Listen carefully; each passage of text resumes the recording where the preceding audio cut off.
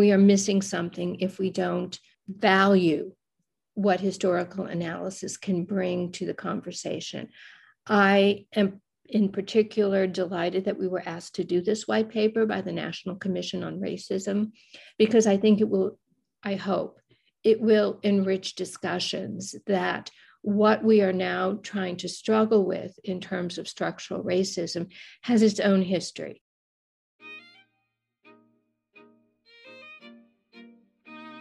Hello, everyone. I'm Angela Rosa DiDonato. And I'm Marian Leary. And you're listening to Amplify Nursing, a Penn Nursing podcast supported by the Pinola Fund for Innovation in Nursing. Amplify Nursing features nurses who are leading the way in science, policy, and innovation. Our guests defy stereotypes, define practice, and disrupt convention. We highlight the breadth and depth of nursing influence on society by amplifying nurses who are pushing boundaries and breaking down barriers to build a new paradigm. Today on the Amplify Nursing podcast, we talk with internationally recognized historian of nursing, Dr. Patricia D'Antonio, director of the Barbara Bates Center for the Study of the History of Nursing at the University of Pennsylvania School of Nursing. Studying the history of nursing has been the joy of Dr. D'Antonio's career, and she believes history is one of the most critical methodologies we have to confront the complexities we face today in health and healthcare.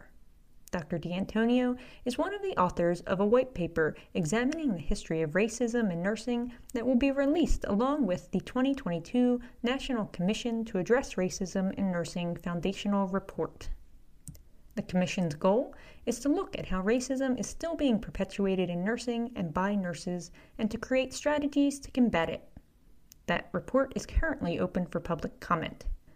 Dr. D'Antonio talks with us about the history of racism in nursing, how historians look at the past, and how structural racism is embedded in nursing's origin story. All right, so Dr. D'Antonio, thank you so much for coming to speak with us today. Thank you for inviting me. This is obviously a topic, the history of racism in nursing, that is very near and dear, not only to my heart, but I think to a lot of other nurses as well. So why don't you start with telling us what brought you into nursing? Well, it is not a conventional story. I was actually an English and history major in college. When I decided in my junior year, I was not probably going to be able to support myself as a history and English major in the 1970s.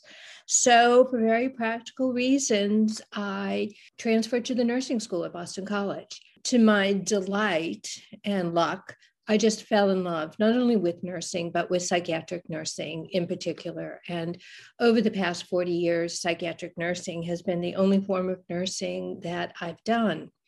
At some point, it became obvious that I really wanted an academic career. And I decided at that point that if I was going to do a PhD, I was going to do it in a subject that I really still loved. And that was history. By pure happenstance, and I'm happy to talk about the role of serendipity in creating nursing careers, but by happenstance, I ended up here at Penn at this exact same moment that Joan Leinau, Karen Buehler-Wilkerson, and Ellen Baer were establishing the then new Center for the Study of the History of Nursing. So from the start, I had an intellectual home that I really felt I grew up in. And it has been the joy of my career to work as both clinically as a psychiatric nurse and in terms of my scholarship to explore different aspects of the history of nursing. So why is studying the history of nursing so important? It is something that I've been writing a lot about lately. It is easy to think about some of the truisms, like George Santiago, those who don't know the past are doomed to repeat it. And while there may be a germ of truth in it, I think history is one of the most critical methodologies that allow scholars to really confront the complexity of situations. The historical method does two things. One, it provides the distance of time. We are not writing about things that we are actively immersed in, but we are writing about things that we can approach through a perspective that gives us a little more distance from the topics. The second reason, which is almost more important, is that its method allows us to think about how all different variables are connected. We have made extraordinary advances in terms of our scholarship, thinking about how to isolate the one variable. And we do this primarily through quantitative and some qualitative studies, the one variable that is going to create the most amount of change. History is very different. It doesn't seek to isolate any one variable, but it encourages us to think about how social variables, political variables, variables about class, race, gender are all interconnected, and to really help us think about how issues in healthcare history or in nursing history are very complicated. And understand, if we want to create change, we have to grasp the complicated intersections of different kinds of issues at different points in time. I think one of the best examples of this comes from scholars who have studied the intersection of both gender and race in military nursing. And I'm thinking particularly about Teresa Threet's work, where she argues, and one of the things we do in history is we don't make unilateral statements, we reconstruct arguments. She argues that when it came to the desegregation of the armed forces, it was easier for the armed forces in particular and the public in general to think about nurses being Black women nurses than it was to think about nurses being men, that gender actually trumped race in the effort to desegregate the armed services, and Black women were inducted into the Army Nurse Corps and later the Navy Nurse Corps a full 10 years before men were allowed to even serve in the Reserve Nurse Corps. So it helps us to think about not only how they're connected, but how social, political, racial, genderized variables worked then and still work now. Just telling that story brings up another important point in that historians try to be very precise about language. And even as I was telling the story of desegregation in the armed services, I was very careful to use the language of desegregation, not integration. And some historians, and I would be among them, have argued that full integration has never happened, that what has happened was we were willing to admit Black nurses, willing to admit men, but never on an equal basis because of the differences in what is desegregation and the differences in what is integration. I think that's a really important point that most lay people don't recognize, is that, you know, the argument is that desegregation happened such a long time ago. Why are we still having these conflicts? But as you point out, integration never really happened. And there's a very big difference between the two. And I think that's something that historians in particular attend to, that words are important. Yeah, exactly. So I understand you're going to be doing some work with the National Commission to address racism in nursing. What is the goal there? The commission's goal in general is to look at how racism still is perpetuated within nursing, both by nurses and nurses in healthcare systems, and to create strategies that will combat it. And it is a multi-group commission of, I don't know the exact number, 6 or 7 nursing organizations that have pooled resources to report on the status of racism in nursing. And I believe their final report will be out in May. As part of their deliberations, the commission, quite correctly, I might add, decided that they needed to know more about the history. So they approached Dominique Tobel, who is the director of the Center for Nursing Historical Inquiry at the University of Virginia, and I, who is the director of the Barbara Bates Center for the Study of History of Nursing here at Penn, to do a white paper of sorts on the history of racism in nursing. Our timeline was necessarily short because they needed first a draft and then a final version of our report to inform what they will be producing in May. So we couldn't do, we eagerly accepted the challenge. Mindful of one of the limitations is that we had to depend on what scholars have already written about racism in nursing.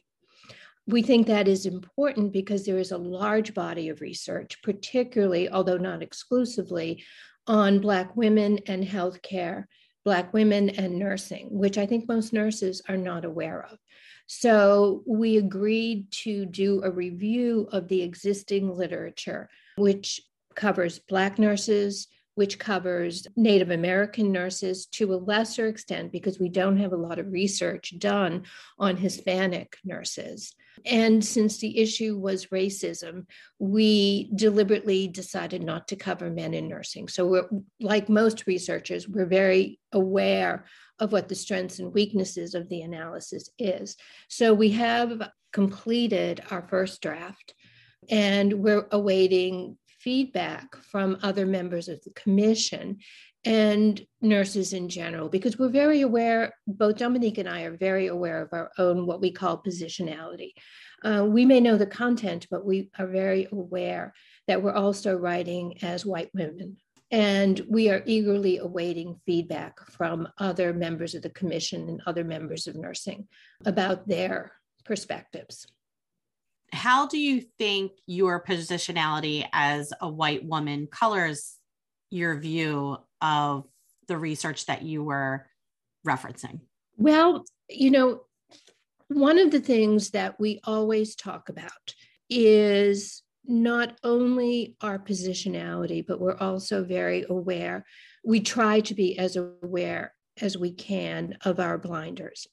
So I've been doing this a long time. And one of the things that has been absolutely amazing to me is how my own blinders have blinded me to the structural racism that's embedded in what we call nursing's origin story.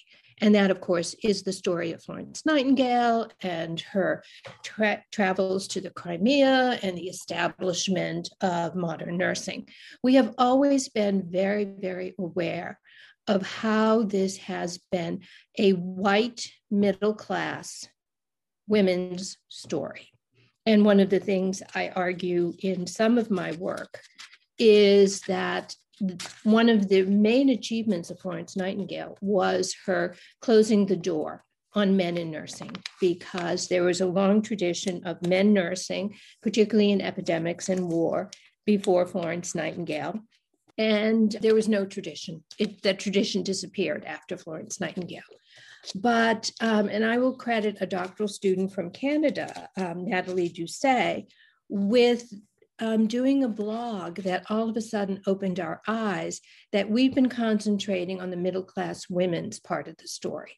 And even though we kind of acknowledge Nightingale was white, and we acknowledge that Mary Sokol, a Black Caribbean English nurse, was also in the Crimea, we never paid attention to the racism that was part of the story, and to how Nightingale was very embedded in the mid-19th century racism and colonialism that was very much part of what was called the English Empire.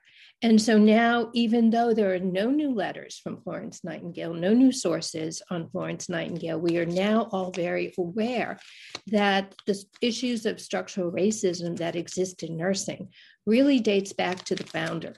and that many of the educational structures she established, many of the imperatives around what nurses do, actually have embedded in them elements of structural racism that we still carry on today. We still have a lot more work to do in exploring this, but all of a sudden, one set of blinders have been lifted. And it'll be really fascinating to see what comes out of it.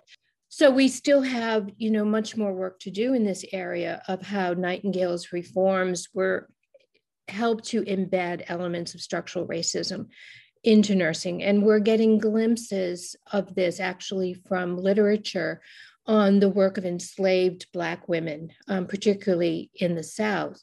And this work suggests that the work that enslaved Black women did, valuable work, tending to the sick, breastfeeding white babies, came to be characterized as menial versus more highly thought of critical analysis of what was going on.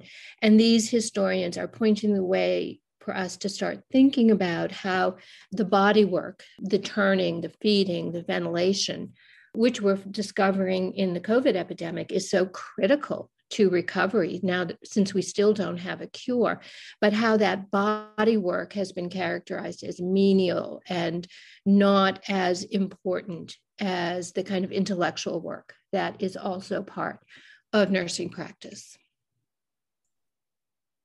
Yeah, I feel like that carries a little bit through to today as well.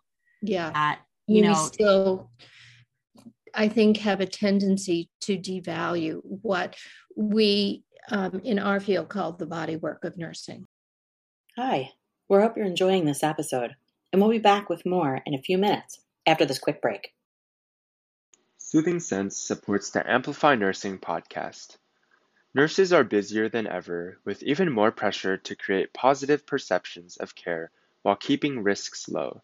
Queeze Ease by Soothing Sense was designed to do just that.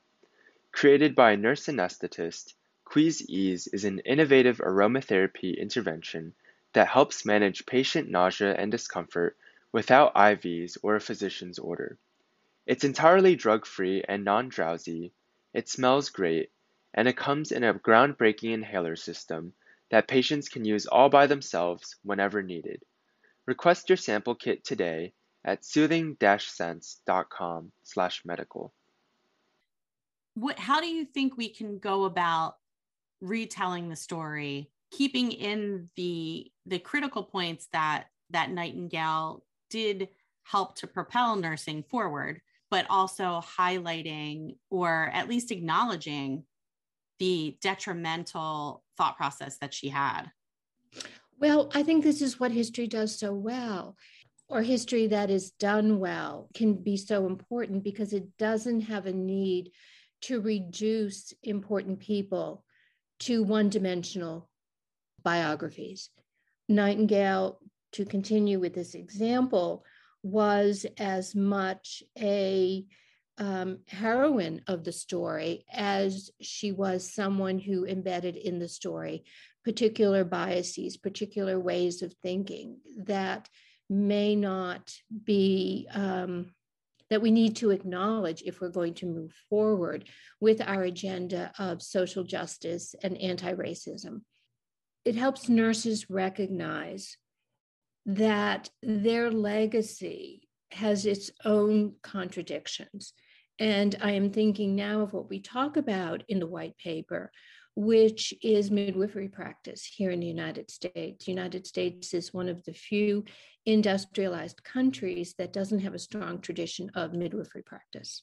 And that is very much because of nurses' embrace in the early 20th century of a scientific model of healthcare. And that scientific model had no place for what was then seen as lay providers. It created a kind of divide between professionals and those that were characterized as lay people.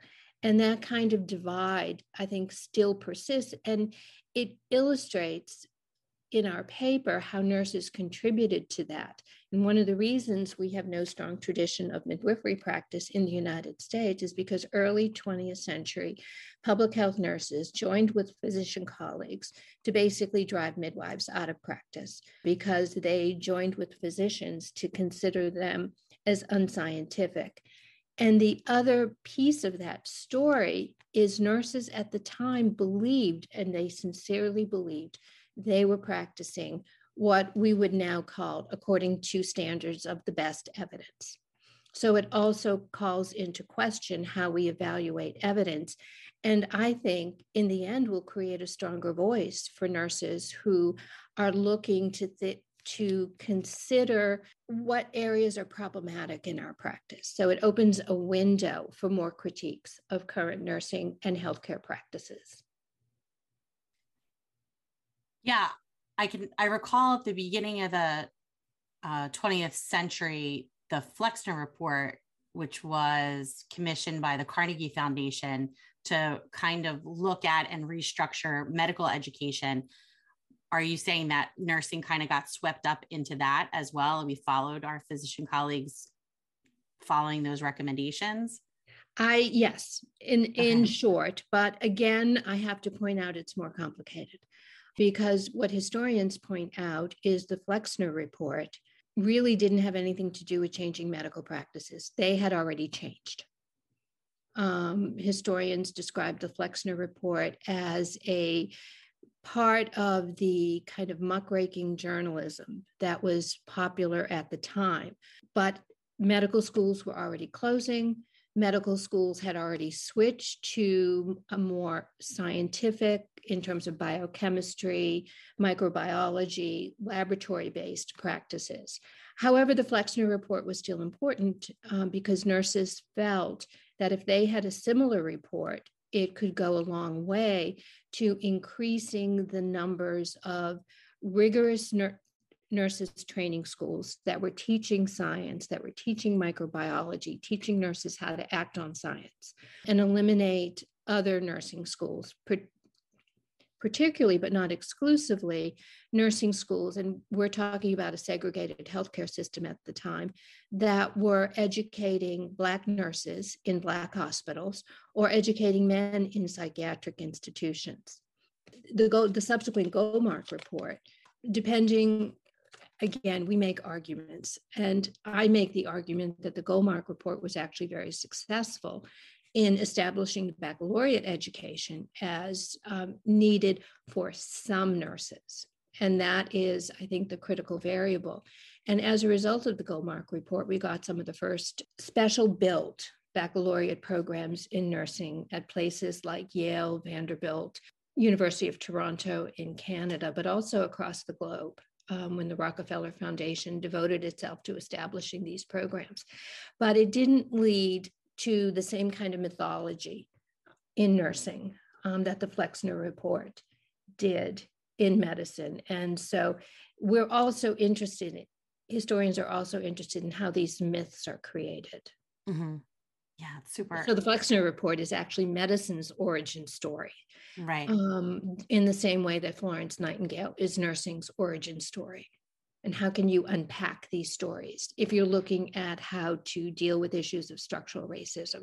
And it is well known the Flexner Report led directly to the closing of many Black medical schools. Yeah. Why is it that Florence Nightingale's story is the predominant narrative that we tell in nursing, and how do we change it? It's a great story. Florence Nightingale is actually of interest not only to nurses, but she is the single most written about female actor in history. And about every 10 years or so, you get a new biography of Florence Nightingale, which is a huge challenge because I don't know quite what the technology was at the time, but there are thousands and thousands and thousands of letters from Florence Nightingale or to Florence Nightingale in archives all over the world. Here is a woman in Victorian England who rose to the heights of popularity, she was very connected with the government, and as long as the Liberal government was in power, She rose to positions of enormous influence. There are some historians who write that Nightingale never intended to be known as the kind of founder of modern nursing, that her real interest was in the health of the British Army, and nursing was secondary to this. But it was a story that just captured the imagination across the globe of women who are looking to do something meaningful, and still captures the imagination. And I don't know that we need to demote Florence Nightingale, but we need to be very careful about calling someone a first. And this is what scholars of Mary Seacole point to. But we need to bring new questions to her story about how one of the reasons she was so lionized was she also reified dominant positions about race, about women's role in the colonial empire that helped Britain rise to such power in the mid to late 19th century, and why she was lionized here in the United States. At the same time, the United States was also trying to come to terms with whether it was going to be a colonial power. And this brings us to things like the Spanish-American War, where Cuba, Puerto Rico, and the Philippines, for different lengths of time, became American colonial possessions.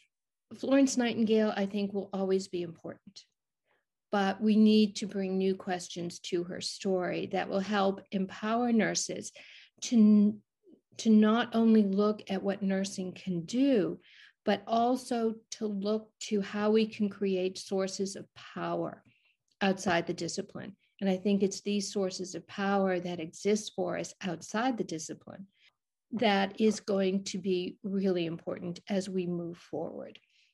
The other point I want to make is, and I make this a little more clearly in another paper I have that will soon be published, that looks at the history of medicine in relation to the history of nursing.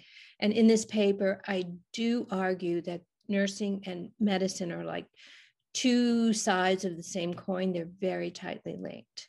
But I also make the point that if we are going to be serious about our commitment to equity, to diversity, to social justice, we have to move beyond just looking at these issues in terms of numbers. How many nurses of color are there in the discipline? How many nurses from first generation backgrounds do we have in the discipline? This is necessary, but it's not going to be sufficient. We have to also layer on top of that, how do nurses access sources of power that exist outside the discipline? How do you think we can reconcile and diversify nursing with Nightingale's, implicit racial bias that she had? She was very much very in line with the British Empire's philosophy at the time of colonialism and outreach for the British government, and not super concerned with Indigenous people or anybody who wasn't British at the time. So how do we reconcile those two things if we continue to keep her as somebody who's so important in the story of nursing, but yet has this other underpin? Here is where I say, historians analyze the past. We do not predict the future, but that is a bit of a cop-out. One of the things is that this new critique of Florence Nightingale has been very controversial. In our particular historical community, there are some people who think it's anathema to raise any issues about Florence Nightingale, and it's gotten quite heated. So we have to be prepared for conflict. And I think historically, I would argue that nurses have not been great when it comes to the conflict that's inherent in reaching for power. I mean, we need to be able to defend our position head on. The other thing is that just because we acknowledge someone who has been important has intrinsic flaws does not inevitably dethrone them. But it might change the kinds of questions we ask. So, for example, one of the questions that I am very interested in is, why did Florence Nightingale become so important? We had other models in the Crimea. We had Mary Sokol, who was also in the Crimea opening hospitals. So why was it so important that it was Nightingale, not Sokol, that becomes American nursing's kind of origin story? So it will change the kinds of questions we ask. So it's not an either or in history. And that's one of the things that I find so fascinating about doing history. It is not a story of winners and losers. It's a story of really complicated issues coming together when we ask new and different questions, even if it's of the same sources that have been around all the time. I don't know where this will lead. I hope it will lead to more openness. And we write about this in our white paper, a more openness to different ways of knowing. That as important as the scientific model has been, and I will never deny the importance of the scientific model. I give thanks every day that the scientific model has produced the vaccines that I hope will see us through the COVID crisis. So it doesn't involve at all a devaluation of that, but I hope it might open us up to other ways of knowing that are based on experience. I, for example, have been following the literature on, to some extent, on intuition in nursing and how some nurses just know something is going wrong, even before they have the tangible data to prove it. I would argue that's not intuition at all, but that is building on nurses' experiential knowledge of how a course of illness is supposed to progress, so they can detect deviations long before we see them in blood pressure values or blood counts or things like that. So it might recalibrate different ways of knowing, which in some cases might include indigenous knowledge, as well as experiential knowledge and other kinds of knowledge we haven't even reckoned with yet. We're coming close to the end of our time, and I really appreciate you coming and talking with us. And I know that, you're a busy woman. We were just talking about how we were all jumping from meetings to meetings today.